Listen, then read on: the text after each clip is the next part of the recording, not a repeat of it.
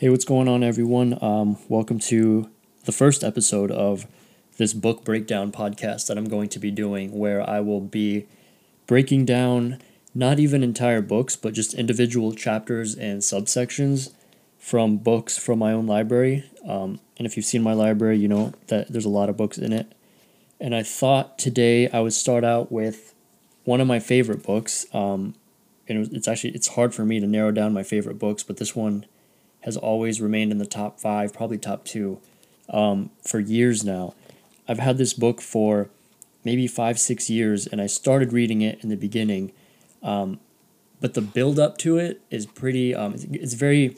I don't want to say repetitive, but it's like a lot of books. The good stuff is at the end, and the author makes there's a lot of foundational knowledge that you have to acquire before you get to the end part. So what I did, I kind of read the beginning and then I skipped to the end part, and that's what I'll be doing today. So the book is called Egalitarian Envy, and the subtitle is The Political Foundations of Social Justice, and the author is a Spanish essayist who died in 2002. He was born in 1924. His name is Gonzalo Fernandez de la Mora. Not obviously not someone super well known, but this book is actually translated. I think the translator deserves a lot of credit. His name's Antonio Nicholas, and this book, I mean, the fact that this is translated and a lot of times, very good points and knowledge is lost in translation, and the fact that I was reading this and just, it's one of those books where every few seconds you kind of have to stop and pause and underline and highlight and just kind of soak in just the amazing, knowledge that he puts in here, and to think that this is already translated.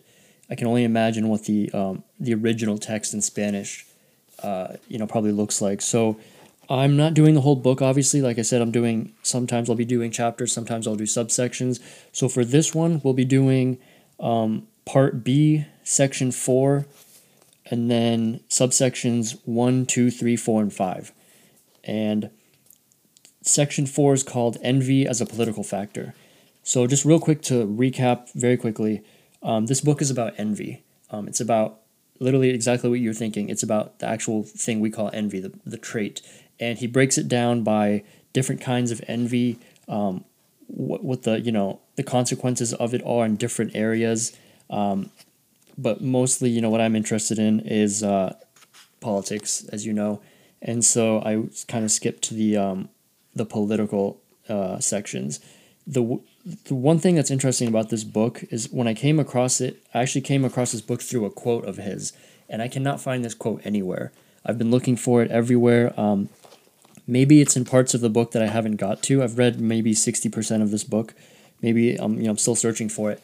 But essentially the quote, and this was maybe 5 years ago, was something along the lines of where like white people, I don't want to butcher the quote, so I'm not even going to try it, but basically like white people will become so like, I don't want to say privileged, but they'll create this rift where they'll even shun their own whiteness, something along those lines. And it kind of intrigued me because, as you know, kind of 5 years ago, if you were really paying attention, that's when you kind of started seeing, the seeds being planted of what's happening. Not even really the seeds, because that you could say that happened decades ago, but you kind of got a sense of like where we were headed, which is kind of exactly where we're at now. So that's how I came across this book. So I'll stop talking, and I just want to recap. So the subsection 4 has 5 parts in it, like I said. The first one is called Origin of the Division, and I'll explain that. The second one is Social Justice. The third one is Ideological Correlation. The fourth one is Egalitarianism and Orthodoxy. And the fifth one is Social Development. And I can already tell, I mean, like I said, I highlighted and underlined so many things. It basically was almost every sentence in these 5 sections is underlined. There's so much good stuff in here. But let's just break it down. So this isn't like some audio book. I'm not going to be reading. I'll be reading a little bit and then just breaking it down, giving like the commentary to how it ties into today. Because, just real quick tangent, everything is cyclical. I mean, this guy was born in 1924, died in 2002. He obviously has seen a lot of things through the last century growing up there. But many authors have seen the same patterns and the same cycles that we're seeing today. So nothing is really new. And so if you really want a white pill, this is kind of a good way to, be positive about where we're headed in this world. We might have to weather the storm a little bit, but this is nothing new. a lot of different civilizations and nations and whatnot have experienced the social factors that we're seeing today. And I used to think, well, it's different now with the advent of technology and modes of communication and whatnot, but it's really not, because the people have not changed, even though everything around us has changed. So I will just jump right into it. So, origin of the division, section 1, he breaks down something that everyone knows basically, which is that both political parties kind of divide people. Now, a lot of people say that, everyone says, oh, both these parties are the same, whatnot, but then they go and they vote and they get, hyped up about the system. And you really, once you kind of really break away and kind of figure it out, you get red pilled. You start to understand that it's not just that these parties are the same. You start to really understand the mechanisms of how they do it. So he kicks it off kind of in the first paragraph saying that he's defining power. And he defines it as, power is illegitimate pressure on people and ranges from threats to revolution, including at times the abuse of power. So, very standard definition he has there. My definition of it that I've always used is power is when A makes B do something that B otherwise would not do. So you're kind of using coercion. So when you make someone do something they wouldn't normally do, that's power. Effectively saying the same thing in his definition. So yeah, he just kind of kicks it off there. And then he starts talking about popular support and how that's a tactic used by the government and whatnot. So he says, the greater the popular support, the more deeply governments intervene in the lives of people, which is what has been happening in the West since the end of the 18th century. So this is, like I said, this guy when he was writing this is a long time ago, and he's basically exactly saying what's happening today. So the greater the popular support, which is exactly what we have now, like we rally around these two political parties. We're super polarized. They have a lot of support. It's embedded in our culture. You look at sports, music, everything. Like politics has made itself into everything. So the more the popular support of the government, the more they intervene in people's lives, and obviously that's happening today. So he continues and he says that the governed are not political enemies by nature of the political fact, rather they are so because the political class tries with great effort to divide them. So exactly that. Like people, if you just leave them alone, they're not adversarial. They're not enemies and whatnot. But the division has to occur because that's what keeps the whole thing going. That's what keeps the whole house of cards going. So they have to pin, neighbor versus neighbor, family versus family, and whatnot. And so that's how they do that. So he's saying that naturally, just people are not political enemies. Like the people that are governed, he's saying it's a political class that tries with great effort to divide them. So if you leave them alone, it's not like a natural phenomenon for people to be wanting to rip each other's hair out, So it's just a very important thing to understand. And like I said, this is subsection 1. It's not over yet, but it's very basic. It's just building the foundation. He goes on to say that the elites, the more so, the less powerful they are. So this is very important, and I don't want to talk about the intelligentsia or the intellectuals right now. That'll be probably a whole other series, to be honest with you, not even just one episode. So I don't want to go on that tangent, but this is very important to understand, is that the elites, the less of them there are, the more powerful they are. So they try to keep their numbers smaller, and what they do and how they do that is they make things very complex.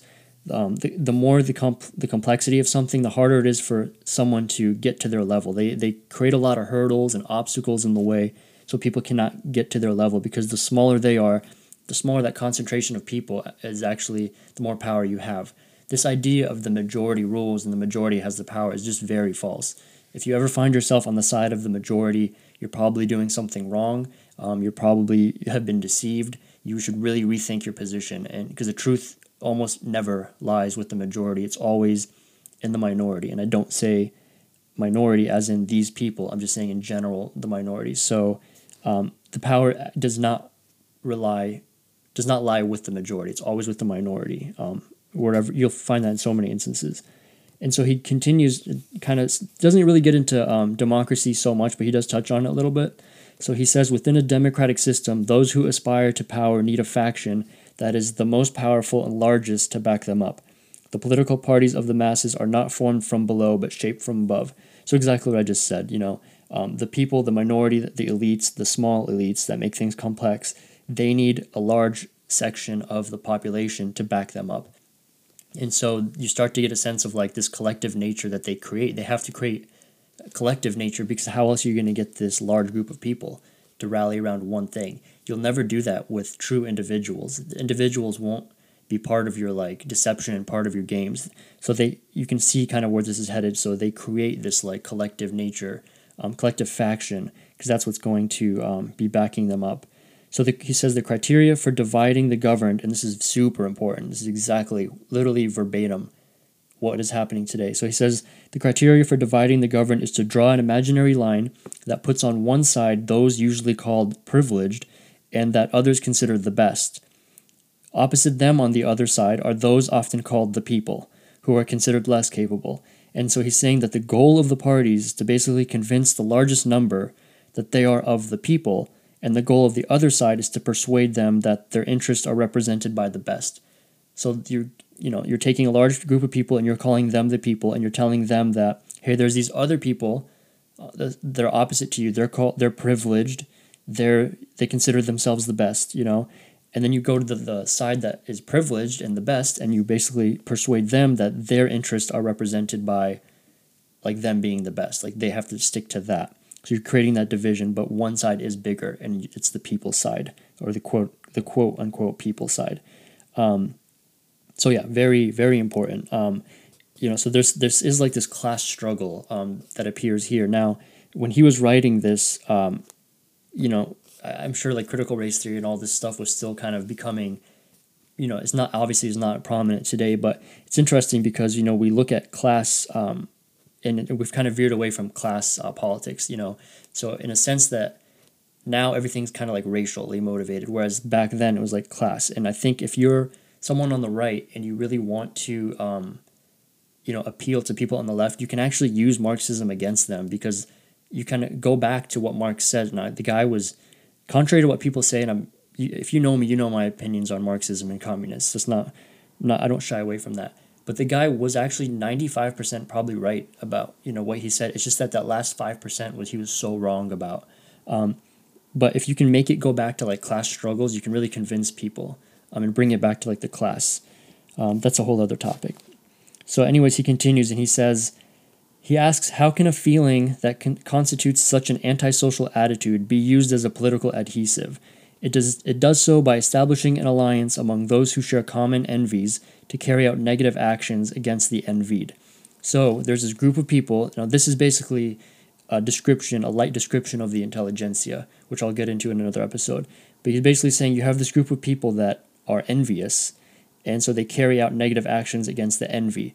And he's saying, how do you have, when you have this toxic trait like envy, how do you keep people together, Because if you're envious against other people, you don't really work together, But what binds the envious together is their hatred against the people that they envy. Just real quick tangent, because this is important. A lot of people ask me, when I talk about this stuff, okay, well, then what's the solution? What can the people do? How do the people rise up or whatever? And the answer is they're not. The people just are not. They historically don't. What's going to end up happening eventually is that the intellectuals that are in the intelligentsia themselves will turn on each other once they've taken care of the people. Like once they've got the people out of the way and use them, what basically happens is once they use them, they're like the useful idiots. There's no use for them anymore. And in a lot of totalitarian nations, the useful idiots are the first people to be lined up against the wall and like killed. But once the useful idiots are done with, the intellectuals then turn on each other. So the intellectual will have to be the one that defeats the system that they themselves created. I don't believe it will come from the people. But again, that's a totally different tangent, and let's continue. So everything up until now was subsection 1. So now subsection 2 is called social justice.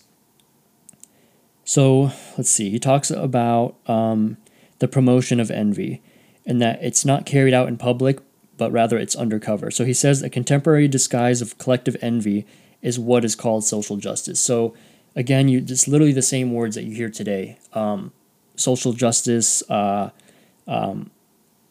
equity, all this stuff. These are the same terms. And he continues, he says, how does this ideological and derivative argumentation run? A fundamental postulate is established that the more just a society is, the more equal its members are in opportunities, position, and wealth, and immediately it is established that the party will fight without rest to achieve such justice. So, again, it's that's basically what they're saying, is that the more basically what he's saying is that the more equal the members are in opportunities, position, and wealth, that's what justice is. But that's really not the case. So like they convince people that like justice is when everyone's kind of the same, but you don't want that collectivity again, which is what they're trying to build. Because I just said in subsection 1, like they're trying to get that faction of people. So it continues and he says, equality is a promise for the envious, the definitive incentive. So you have this group of people that are envious, basically the useful idiots, and they're envious of the people that have more than them. And so equality is how you promise them, how you get them on your side. So you're basically not, and this is, I'll get into this in subsection 4, I think it is, but he basically talks about how like you don't really raise them up. You kind of just bring others down to their level. So that's one of like the tenets of social justice, is that, this equality, but even then, these days equality isn't even used, it's equity. That's the term that's used a lot. But yeah, it's like that's what they use. They promise equality and equity, I guess, these days, for the envious, to get them on their side.